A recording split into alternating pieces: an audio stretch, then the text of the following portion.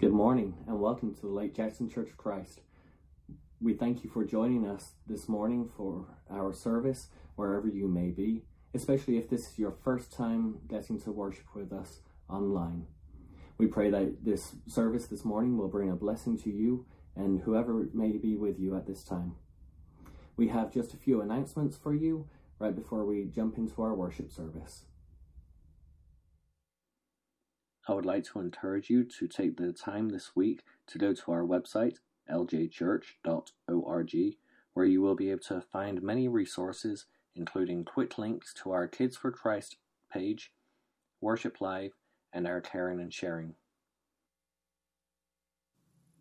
I would also like to encourage you to visit our Facebook page, where we have updates on our prayers. And if you have any prayer requests, feel free to add to them. You can also watch our LJCC updates and announcements and get involved in some of our online posts. To prepare our minds for our time of worship now, I'd like to read the last two verses from the book of Jude. To him who is able to keep you from stumbling and to present you before his glorious presence without fault and with great joy.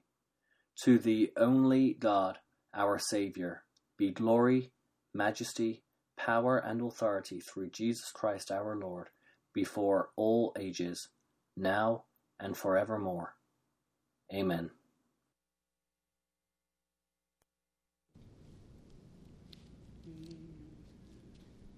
Let us be faithful, faithful, faithful, Lord. Let us be faithful, faithful, Lord. Though we cannot see, we still believe. Let us be faithful, faithful, Lord. We believe in a God who is able to bring justice and mercy to all.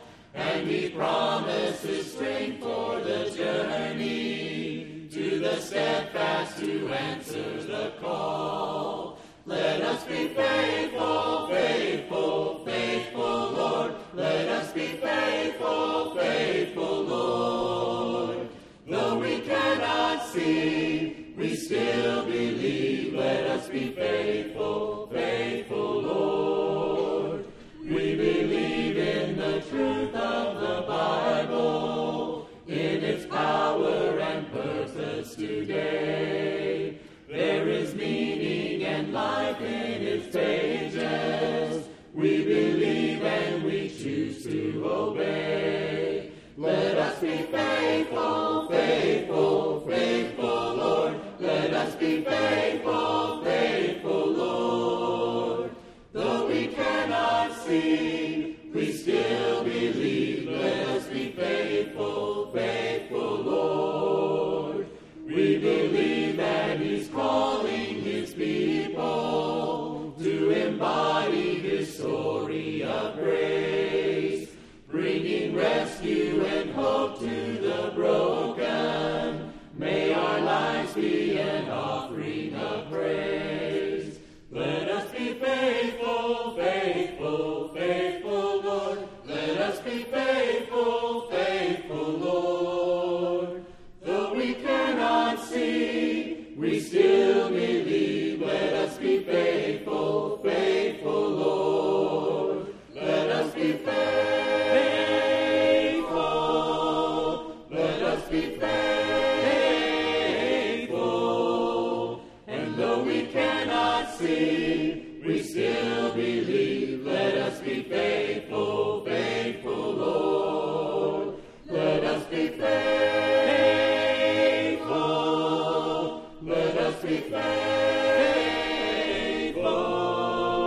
And though we cannot see, we still believe. Let us be faithful, faithful, Lord. Let us be faithful, faithful, Lord. My hope is built on nothing less than Jesus' blood and righteousness. I dare not trust the sweetest frame, but wholly trust in Jesus' name.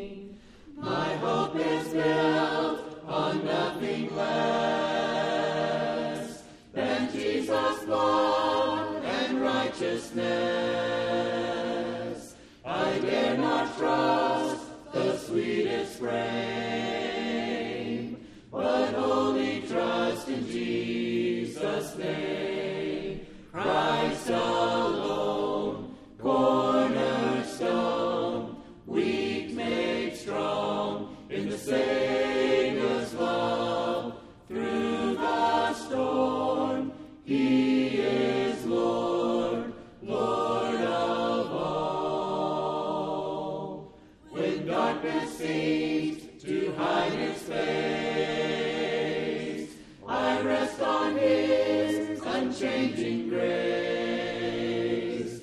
In every hard and stormy gale, my anchor holds within the veil. Christ alone, cornerstone, weak made strong in the Savior's love. Through the storm, He is Lord, Lord of all.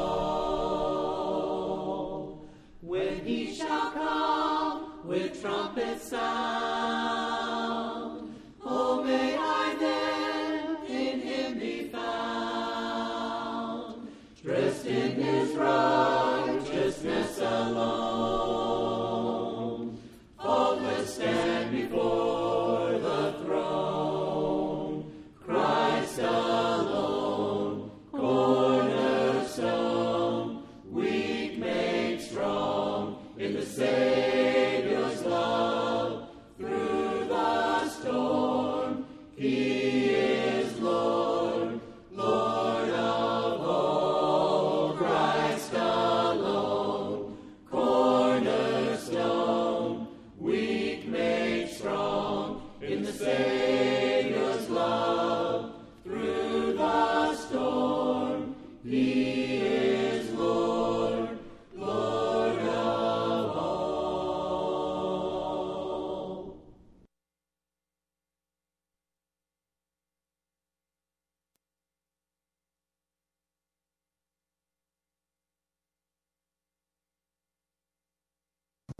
Hello, church. I'm glad to be able to share this time with you. Before we pray, I'd like to make 3 points. Number one is the absence from my brothers and sisters these past few weeks has shown me the wisdom of God's command for us to meet together on a regular basis. I really miss you guys. Number two, we truly are a blessed nation. Yes, there's going to be suffering, there's going to be pain. Some people are sick, and some have lost their lives. Jobs have been disappeared that may not come back. Businesses have closed, and they may never reopen. There is suffering to come. But for the great majority of us, we're not worried about what we will eat, what we're going to wear, or where we're going to live. Our biggest concern the past 3 weeks has been, is there enough toilet paper?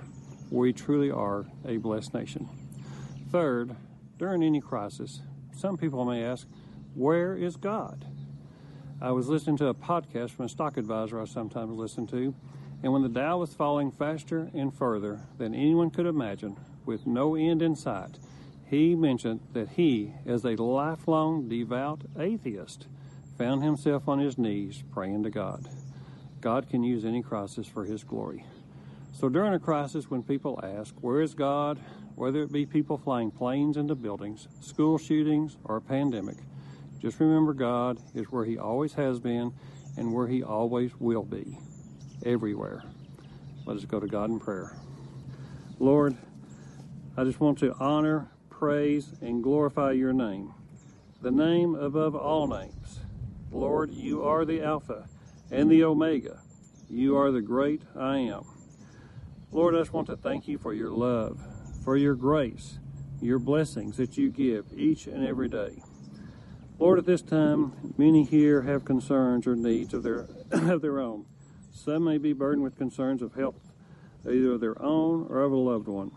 Some are concerned with spiritual needs of their own or someone else, perhaps a loved one who has not accepted Christ or has turned away. Lord, at this time I ask You, search our hearts, hear our prayers and petitions. we ask for your healing touch, whether it be of a physical healing or a spiritual healing.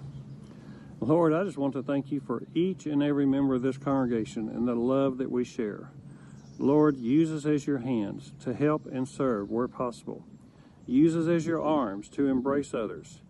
Use us as your heart to love. Use our lips to speak your truth, to encourage others, to console the downtrodden, and to teach. Here I am, Lord. Send me. In your Son's name we pray. Amen.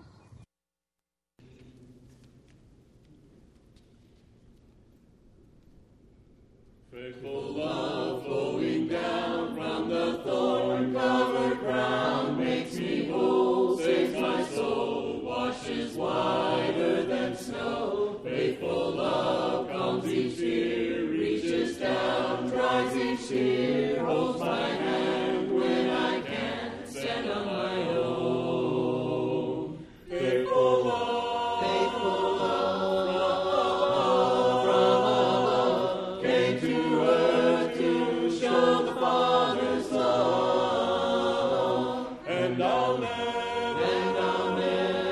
forsake the same, for I've seen faithful love face to face, and Jesus is his name. Faithful love is a friend just when hope seems to end. Welcome face, sweet embrace, tender touch filled with grace. Faithful love, endless power, living flame, Spirit's fire, burning bright in the night, guiding my way. Faithful love from above came to earth to show the Father's love, and I'll never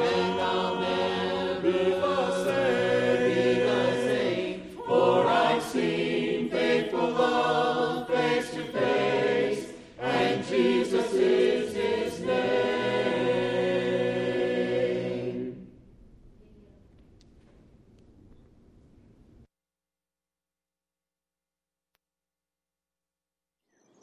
Have you ever thought how you would respond if somebody came up and said, "Hey, Jesus needs our help"?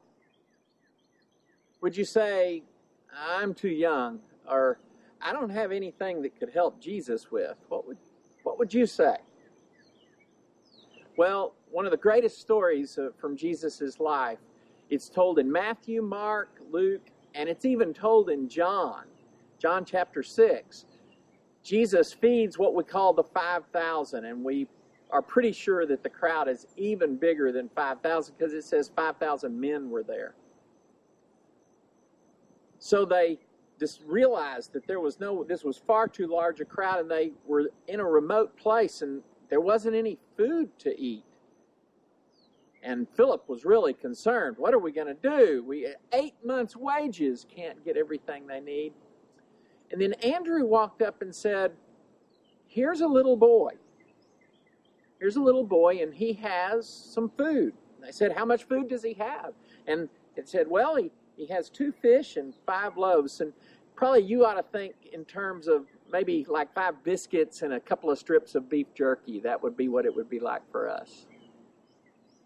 Well, as of course, the way everybody reacted, except Jesus, was, how is that going to make any difference to this big crowd? Well, you know the rest of the story. Jesus thanked God for it. He blessed it, and he began to pass it out. And of course, there was enough to not just feed everybody, but feed everybody until they were completely full. And then they gathered up leftovers, enough for the disciples to take with them. Pretty amazing story. And we can focus on the amazing things that Jesus did, but I just today want to focus on the fact that there was a little boy, let's say he was 8 years old. There was a little boy whose mother or father had sent him along, and maybe he was with his family, who had a little bit of food with him. Now, I don't for a minute think that the disciples went out and said, hey, give me that. I don't think Jesus would have put up with that. So probably, I don't know how the little boy knew they were looking for something. Maybe the little boy just realized Jesus might need something to eat. And he said, could this help? He didn't think he was too young. He didn't know what somebody could do with what he had to offer. He knew it wasn't much, but he was willing to give it. So again, I kind of come back to that first question. If somebody said, Jesus needs our help, how would you respond? And I hope that maybe we can listen to that story and say, I'd do whatever I could. And then I would trust that Jesus would take whatever I would give him and turn it into something wonderful. I am thankful for each and every one of you who are kids in our Kids for Christ program, because you don't know how often I'm blessed by your greeting and your listening and your coming up and visiting with me. And I know you think that may be a small gift, but it blesses me a great deal. I wonder what Jesus could do, what the Spirit could do, what God could do with whatever you choose to give to him, to offer to him, to bless others. And I hope that next time somebody says, I could use a little help, that you think, I wonder if helping them would be like helping God, helping Jesus. And give it to the best of your ability, no matter how small or how insignificant you think it might be. Hey, next week you hopefully have already heard that we're going to be getting back together at the building, and I hope that some of you are there with your moms because it will be Mother's Day, and I just want to plant a little seed. We're going to have something special for you to do with your mom if you're there with us next Sunday. And if you can't be, we'll do our best to get it to you as well.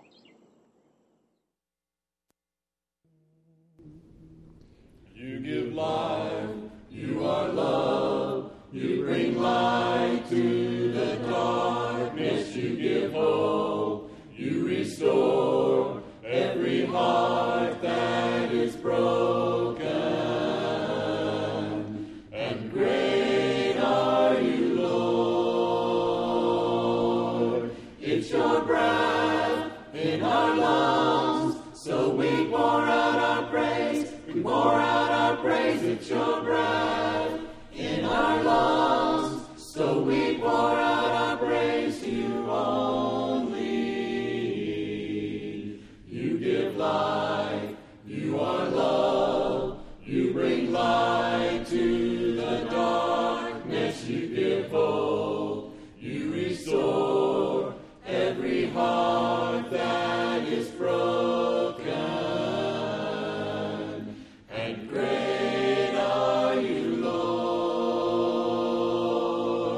It's your breath in our lungs, so we pour out our praise, we pour out our praise. It's your breath in our lungs, so we pour out our praise to you only.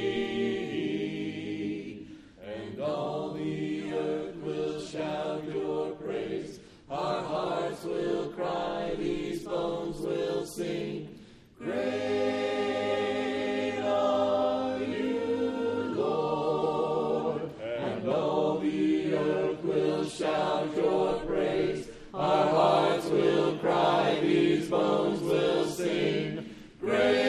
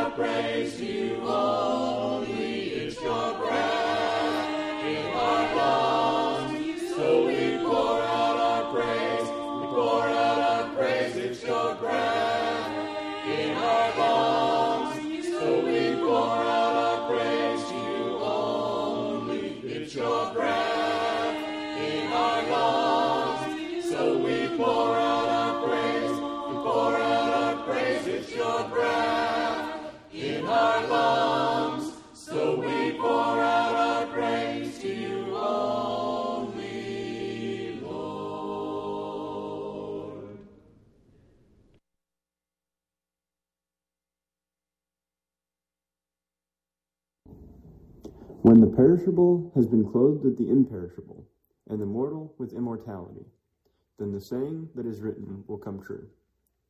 Death has been swallowed up in victory. Where, O death, is your victory? Where, O death, is your sting? The sting of death is sin, and the power of sin is the law. But thanks be to God, He gives us the victory through our Lord Jesus Christ. Therefore, my dear brothers and sisters, stand firm. Let nothing move you. Always give yourselves fully to the work of the Lord, because you know that your labor in the Lord is not in vain. Your labor in the Lord. Your labor in the Lord is not in vain. What a powerful word to say, especially in a passage that's very much about the life that is to come. He says that what you're doing now is not going to be lost. It won't be burned up. It won't be put away when the new things come. Where, O death, is your sting? Well, whatever death brings into this world, it will not be the final word, and whatever your labors are, here and now, are not in vain for what is to come. The new creation that is to come. Sharon's an extremely patient person. I hate doing projects where you wind up having to repeat some function because you did this one thing, but you knew that long term it was going to turn into this other thing. And so, unfortunately, what that means is there's a whole lot of undone projects around our house. Beds. We have a big bed in our backyard that we've been waiting for years and years to get it all right so that we could start making it come. Because if you'd have put little things in, and there was a time when I did, when we first moved in, I put some things in there, but the bed wasn't really ready, and they haven't survived the process. So I don't like investing time in things that are going to have to be redone later on. And so Sharon has to be really patient, because sometimes the things that are going to be done later on just seem to never quite get there. You know, it's exactly the opposite with God. When God says, I'm coming back, we can be sure that He's coming back. If God says that He's going to renew all things, we can be sure that whatever our imagination of what that renewal is about is going to be superseded 100, 1,000-fold in what God is going to do. Just amazing the way God brings all our little labors done in the name of the Lord and moves them forward. Not that we can ever bring in the new creation, but He says, don't think that your labor now doesn't point towards and invest in what is to come. We don't really know much about the circumstances of this relationship, but the book of Colossians, which if you were here in the fall, we studied, and then also the book of Philemon, two of Paul's letters that are closely tied to each other. We don't know whether Paul was in prison in Rome or whether Paul was possibly in prison in Ephesus, an imprisonment that we don't really read about in other parts of the New Testament. But somehow or another, a runaway slave named Onesimus came into the relationship with Paul the Apostle while Paul was in prison, and Paul was able to befriend him. Paul was able to convert him. Paul was able to utilize him in his ministry. And Onesimus was a blessing. Onesimus means useless, and Paul said, no, he is ultimately useful for the gospel and for me and those kinds of things. But what he came to discover, and I don't know that this happened instantaneously, but at some point he realized that Onesimus was a slave, a runaway slave, but he was a slave of one of the members at one of the churches that Paul had relationship with, the church in Colossae, who he wrote the letter of Colossians to.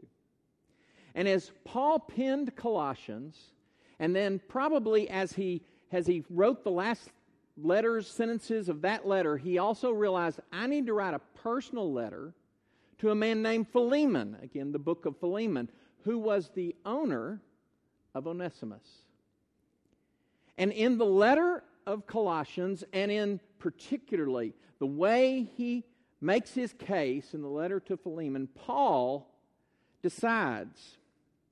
It's pretty good chance that the letter to 2 Corinthians was written well before Colossians and Philemon. And in 2 Corinthians, which we're just about to read, I just want to remind you of it. We've read it before in this series. It says, when Christ comes, all things are made new. And I have a feeling that for a long time, from the minute that Christ intervened in Paul's life, he just discovered all these things that were being made new. That the law that he had given himself to so steadfastly and so meticulously keeping all the little parts of it had no bearing on his relationship with God. That was by grace through faith. That Jesus had done something that the law could never do. And my guess is in some of those conversations, as Paul looked around the world, and particularly when he moved from being a person who lived in Judea, around Jerusalem, out into the wider Greek, Hellenistic, Roman world, he saw over and over the stench of slavery. Being so ingrained in the culture, such an what many would say, it's an essential part of, we can't live without this. And yet Paul slowly but surely worked his way till some of the latest material we have from Paul, Colossians and Philemon, become messages that say, if all things are made new, and if the dignity of humankind is so integral to God and His love, then slavery can't stand. Now, Paul didn't lead a slave revolt. He followed Jesus. He just said what was right, and then he acted into what was right and encouraged everyone around him to act into what was right. But what he knew is that there was something old that was passing away, and that something new was coming, and that slavery needed to be left in the old, and freedom for the slave. Just as God gives all of us freedom from our sin. Somebody say amen. If you haven't experienced that, you don't really know what freedom is, no matter what your station in life is. Paul said, if freedom is what Christ brings us through forgiveness, then freedom needs to be for everyone. It was hundreds of years, centuries even, before slavery really left the face of the world. And unfortunately, we live in a world today where there is still slavery at work, different forms and different ways, particularly in the sex trafficking world. And in other parts of the world, this is a real and earnest fear. But what we know is that in Christ, the old things have passed or are passing, and the new is coming. Let's read together one more time. I realize in this series we've visited this passage several times, but let's read one more time from 2 Corinthians chapter 5. I'm going to open the chapter at verse 1, and then we'll skip down a little bit later. For we know that if the earthly tent we live in is destroyed, we have a building from God, an eternal house in heaven, not built by human hands. Meanwhile, we're waiting for something new. We're waiting for something better. Meanwhile, we groan, longing to be clothed with our heavenly dwelling. It's an interesting language here. Because so often what we do with these verses is say, yes, someday I'll die and this flesh will be no more and there'll be something better coming. But maybe there is also in this passage the idea that I want to get rid of all that old clothing, all that old wardrobe. I want to do away with it right here and right now. Some of you who've done that miraculous thing of going from having too much around your waist to really putting it off, have to get a whole new wardrobe. Well, when we get rid of the things that God wants us to get rid of, we're putting on new clothing. Meanwhile, we groan, longing to be clothed with our heavenly dwelling, because when we are clothed, we will not be found naked. For while we are in this tent, we groan and are burdened, because we do not wish to be unclothed, but to be clothed with our heavenly dwelling, so that as what is mortal will be swallowed up by life. And I want you to understand, the language here is not just about after death. The language here is about here and now, because we have put the old self to death and we've been raised to new life, and therefore we want to be clothed with the things that are like heaven, so that what is mortal will be swallowed up by life. Now, the one who has fashioned us for this very purpose is God, who has given us a spirit as a deposit, Notice now how the language specifically kind of turns to a present and a now. The Spirit's a deposit. It's with us now, guaranteeing what is to come. Now let's skip down to verse 14. For Christ's love compels us. Compels us to do so much. Because we are convinced that one died for all, and therefore all died. And He died for all, that those who live should no longer live in this life, right now, for themselves, but for Him who died for them. For Him who died for them and was raised again. A life that reflects the resurrection right here and right now. So from now on, we regard no one from a worldly point of view. Though we once regarded Christ in this way, we do so no longer. Here's this critical sentence. If anyone is Christ, the new creation has come. The old has gone, the new is here. The old has passed, and the new has come. This is a difficult thing to grab a hold of, because all of us as humans are really kind of tied into that holding on to the familiar. How many of you have struggled with a whole new way of doing life as this COVID thing kind of played itself out? I talk to people every week. I talk to people who've lost track of what day it is because our routine has been turned absolutely upside down.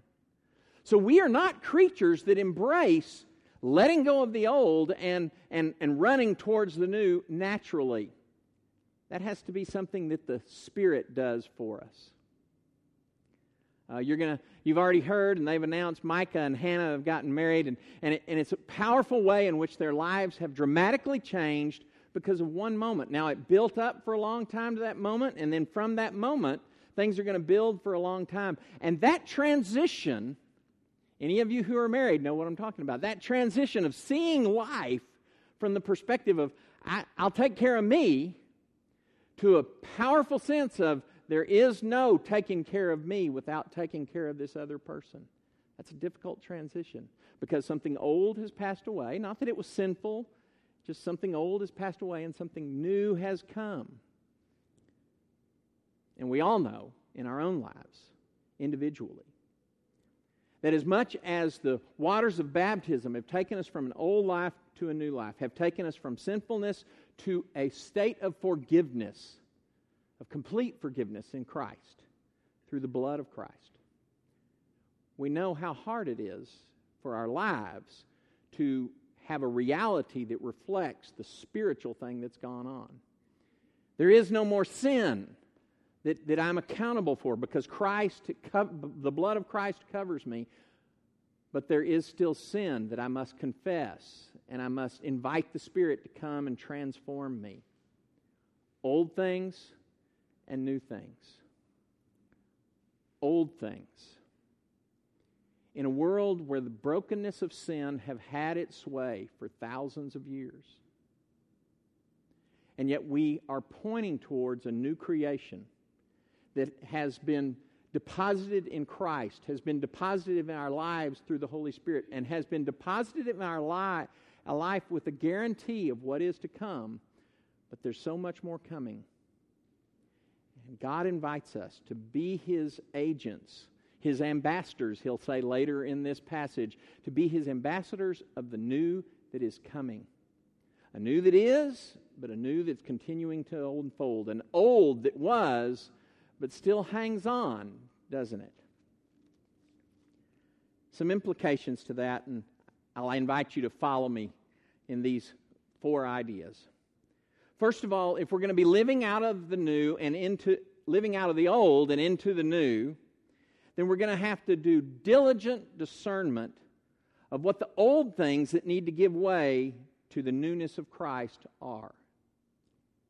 It's really easy for us to say, I've got to put sexual immorality out and I've got to have sexual wholeness in. It's easy for us to say that. It's really easy for us to say we've got to put away greed and lust of all kinds, and we need to be rejoicing and content in what we have. It's easy for us to say my language has to find a way not to be corrupted by the brokenness of the world, and it needs to be renewed in Christ. But there's so much more.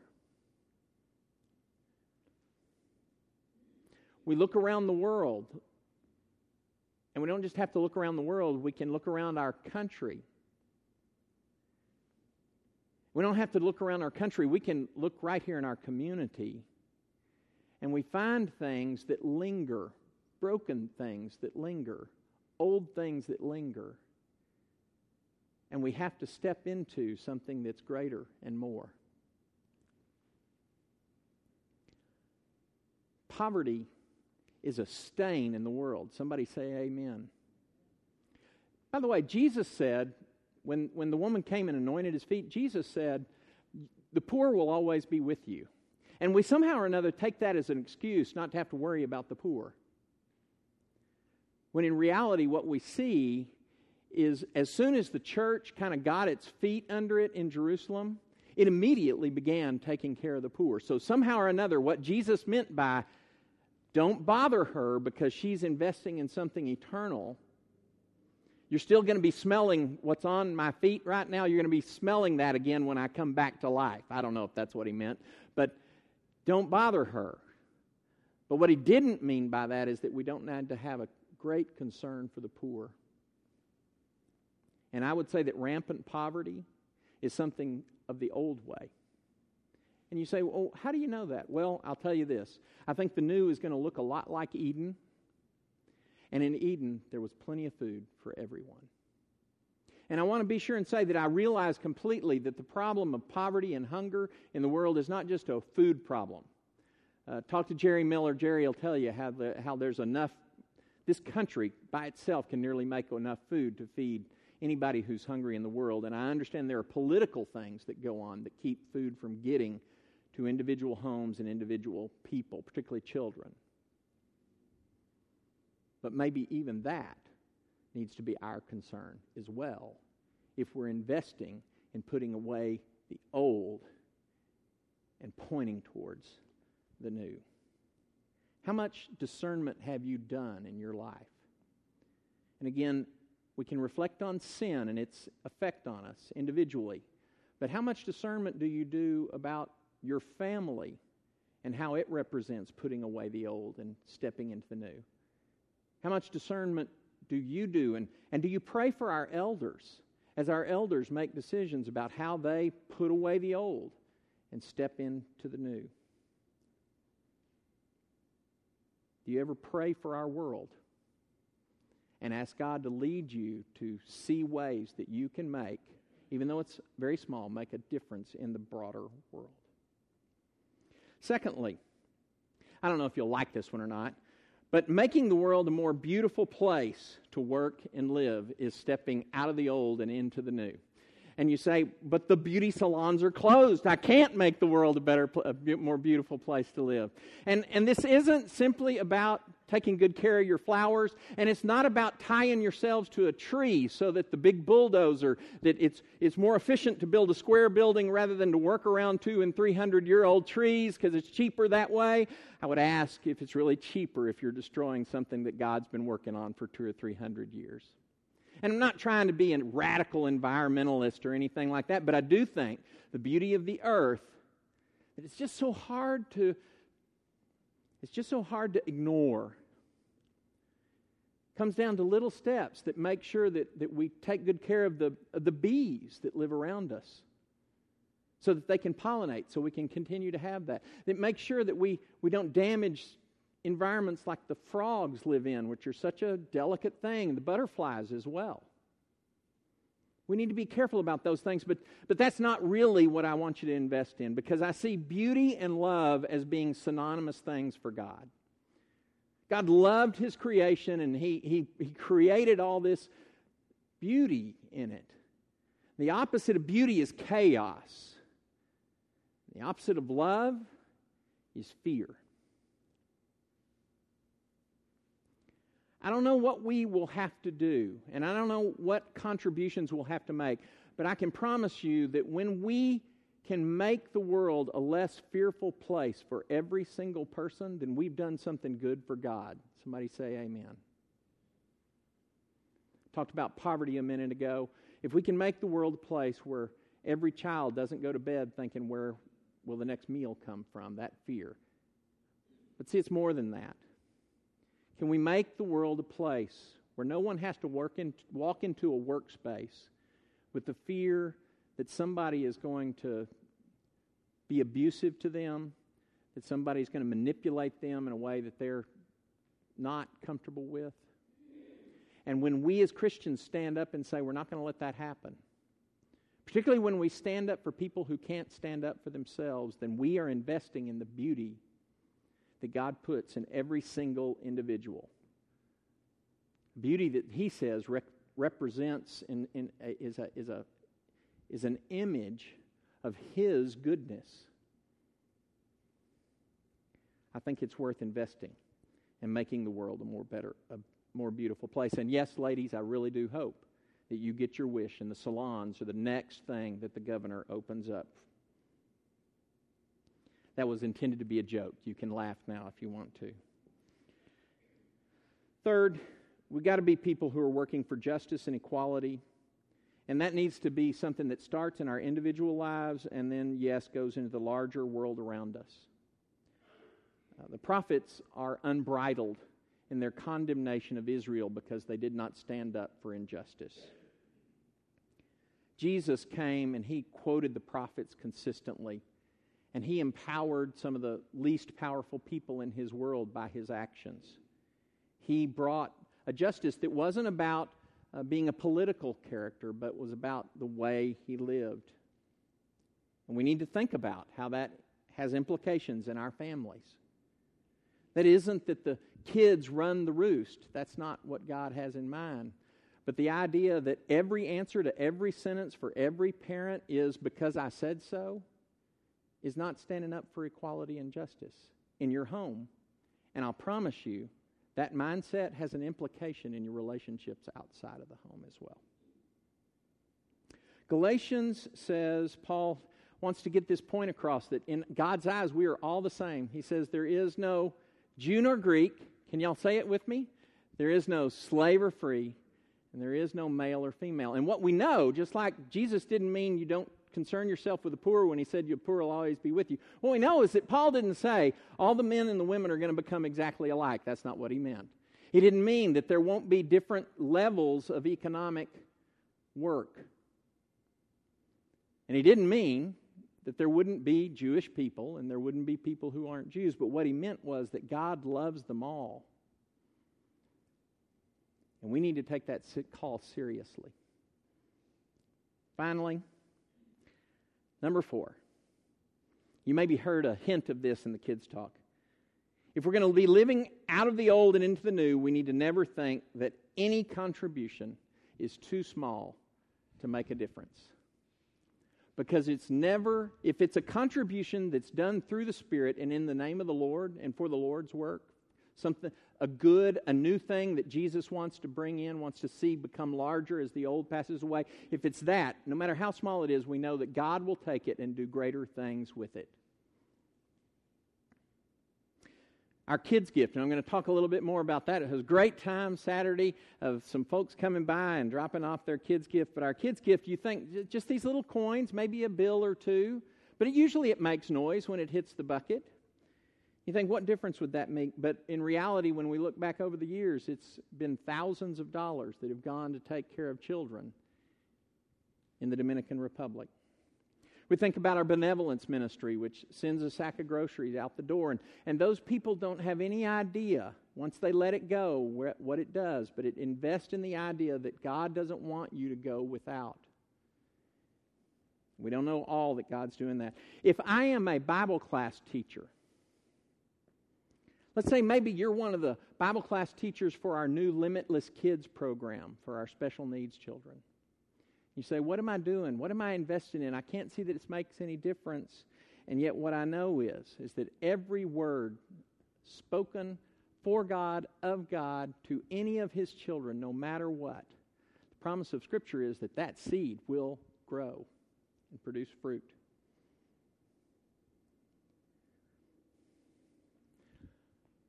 Never, ever think that if you're pointing in the right direction and you're giving it to God, that it's too small and too insignificant.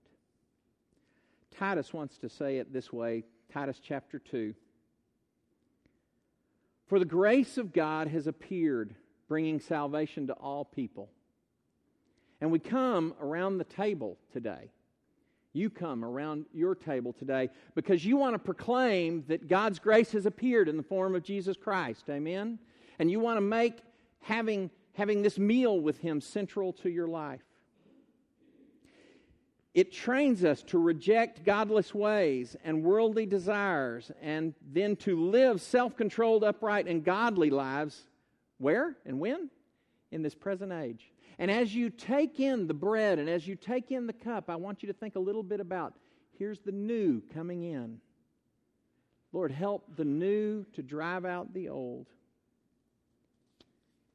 And finally, as we wait for the fulfillment of our hope in the glorious appearing of our great God and Savior, Jesus Christ. We partake of the supper and we remember in a lot of ways and for a lot of reasons. I hope that your heart can be turned to the idea that as we come to the table because of the gracious gift, and as we take it in, it becomes part of God's newness in us, that we can let it be just this little moment of investment, this little moment, this shadow, this foreshadowing of the hope that is to come, that we will never let go of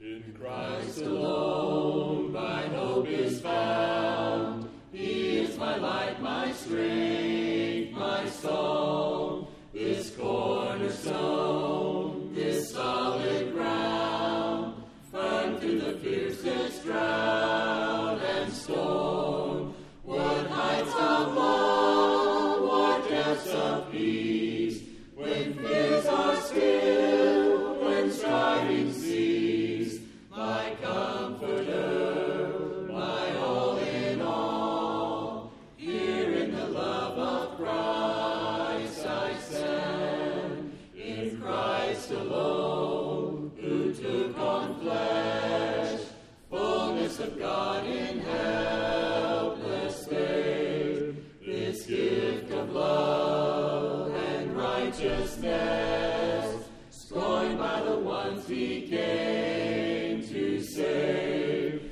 till on that cross as Jesus died, the wrath of God was satisfied.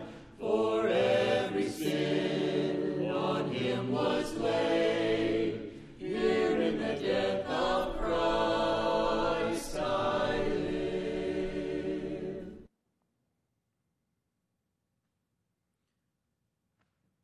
Pray with me, please. Father God, we thank You for the day that You've given us, the blessings You provide us, Lord. Father, we ask that You would bless this bread, the body of Your Son that was hung on the tree for us, that was sacrificed for us, that was beaten for us, Lord. All we can say is thank You. Through Your Son's name we pray. Amen.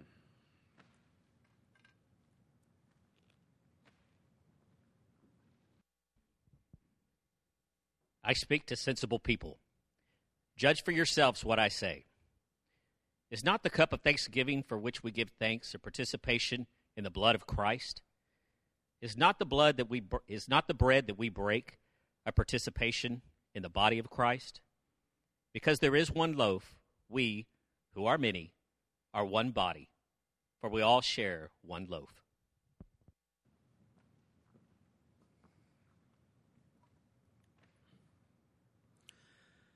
Father God, we come before You again to ask Your blessings on this cup, the blood of Your Son, the blood that washes us whiter than snow. We ask that we've taken these things in manner pleasing to You. Through Your Son's name we pray. Amen.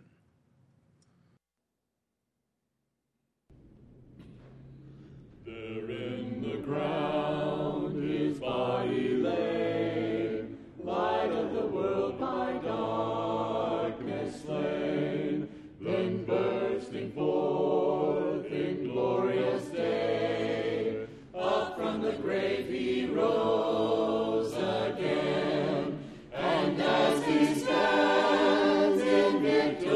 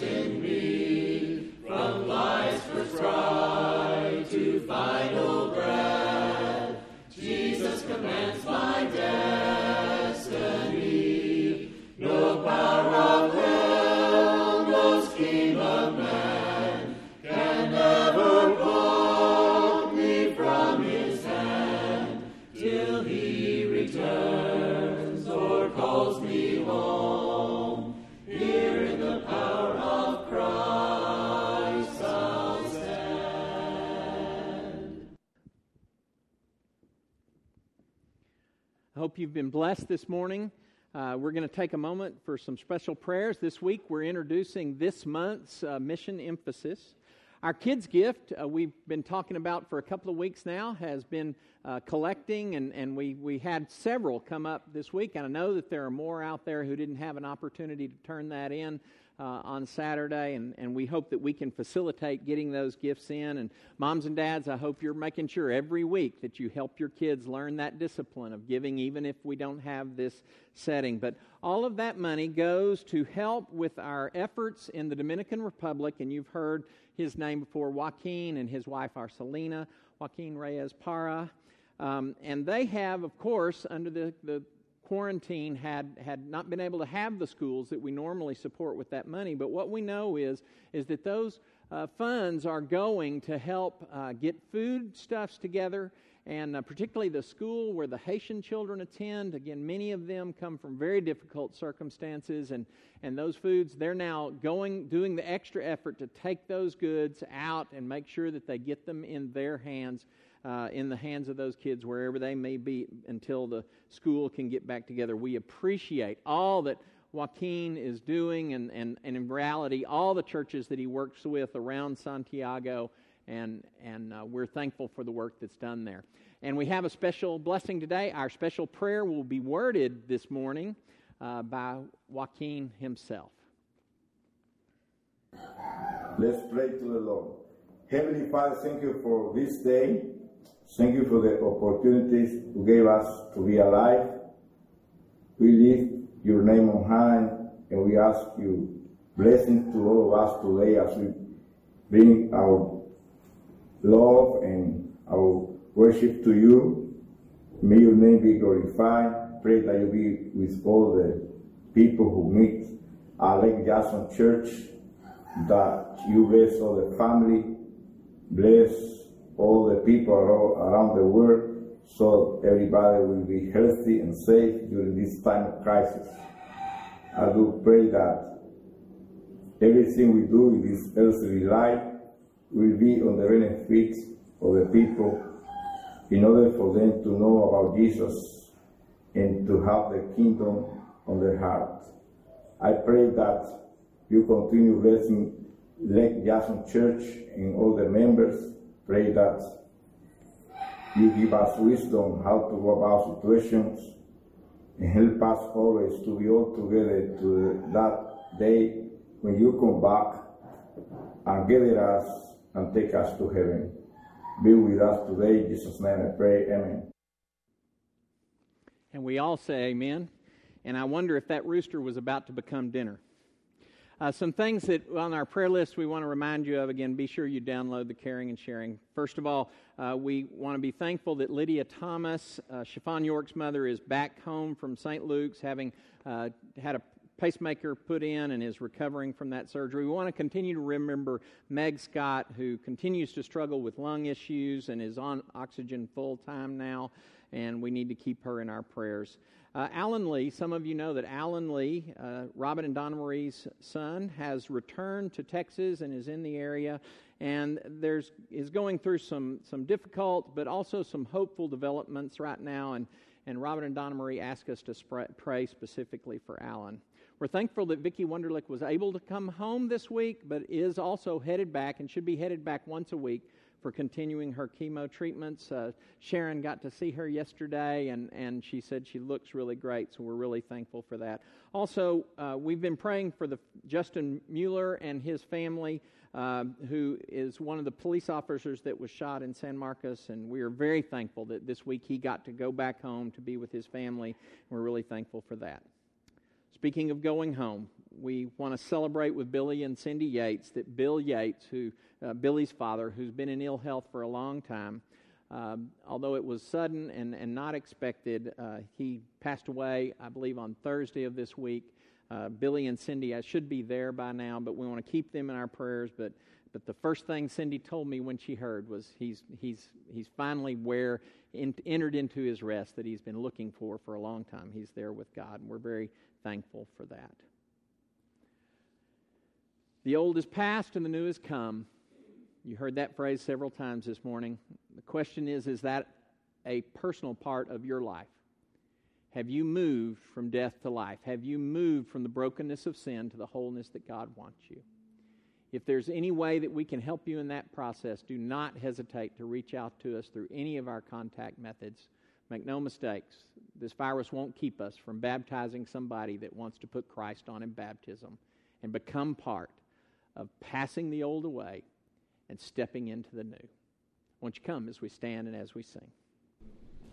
My only hope is you, Jesus, my only hope is you. From early in the morning till late at night, my only hope is you. My only peace is you, Jesus, my only peace is you. From early in the morning till late at night, my only peace is you. From early in the morning till late at night, my only hope is you. I want to thank everyone for joining us today. We hope you've been blessed by being in with the live stream service today. Just wanted to touch a few things on next week and what we need to do. Everyone should have gotten a phone call, hopefully, from either an elder or a deacon this week, providing details about a worship gathering next week, Sunday, May the 10th at 10:30. Just a few last-minute reminders. Please make sure that you take your temperature within an hour before you come. Come through the Welcome Center only. And once you come inside, we need you to sanitize your hands when you get here. Reminder again, there will be no nursery, no Bible classes, no praise kids, or stage 2 next week. So, the old is past, the new has come, as Alan talked about today. Heard that several times today.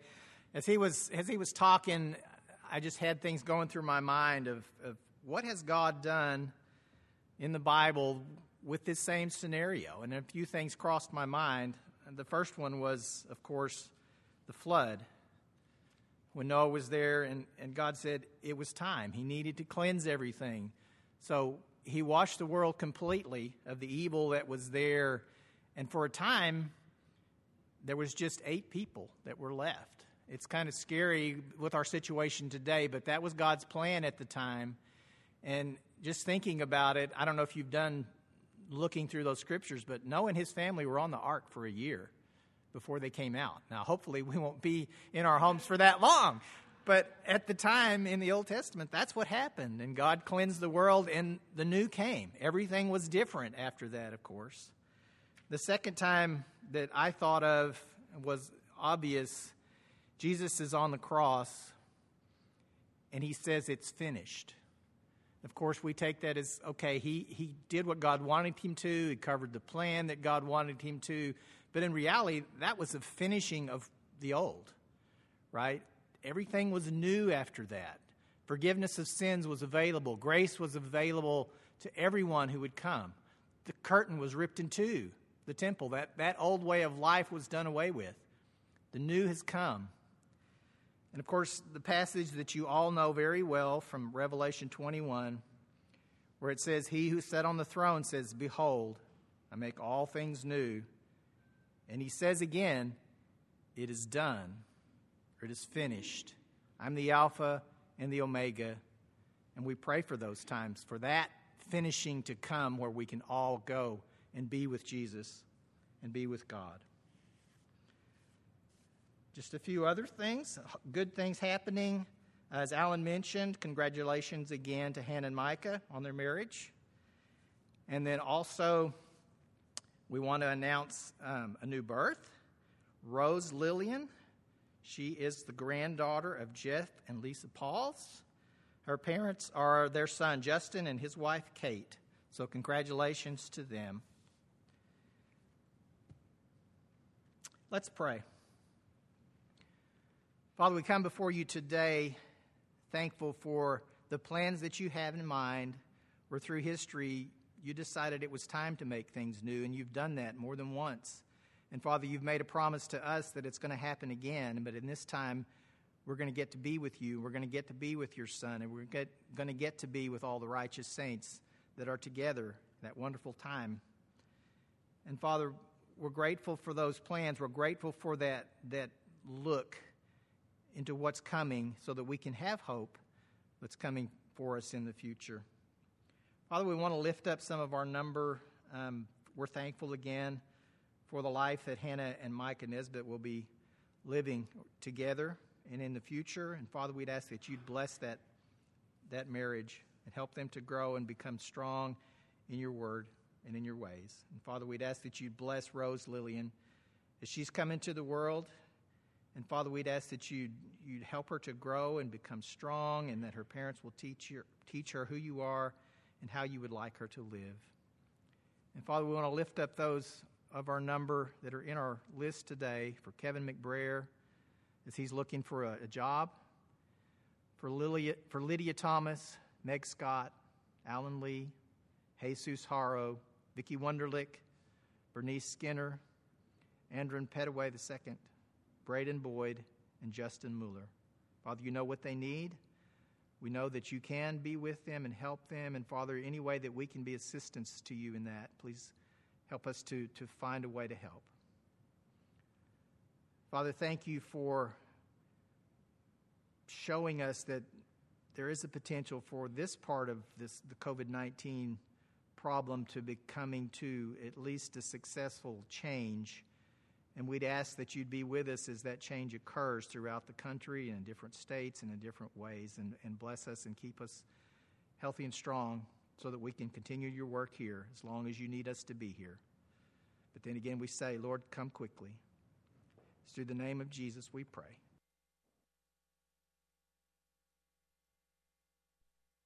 First the kingdom of God and his righteousness, and all these things shall be added unto you, singing Alleluia, Alleluia. Ask and it shall be given unto you, seek and ye shall find. Shall be opened unto you, singing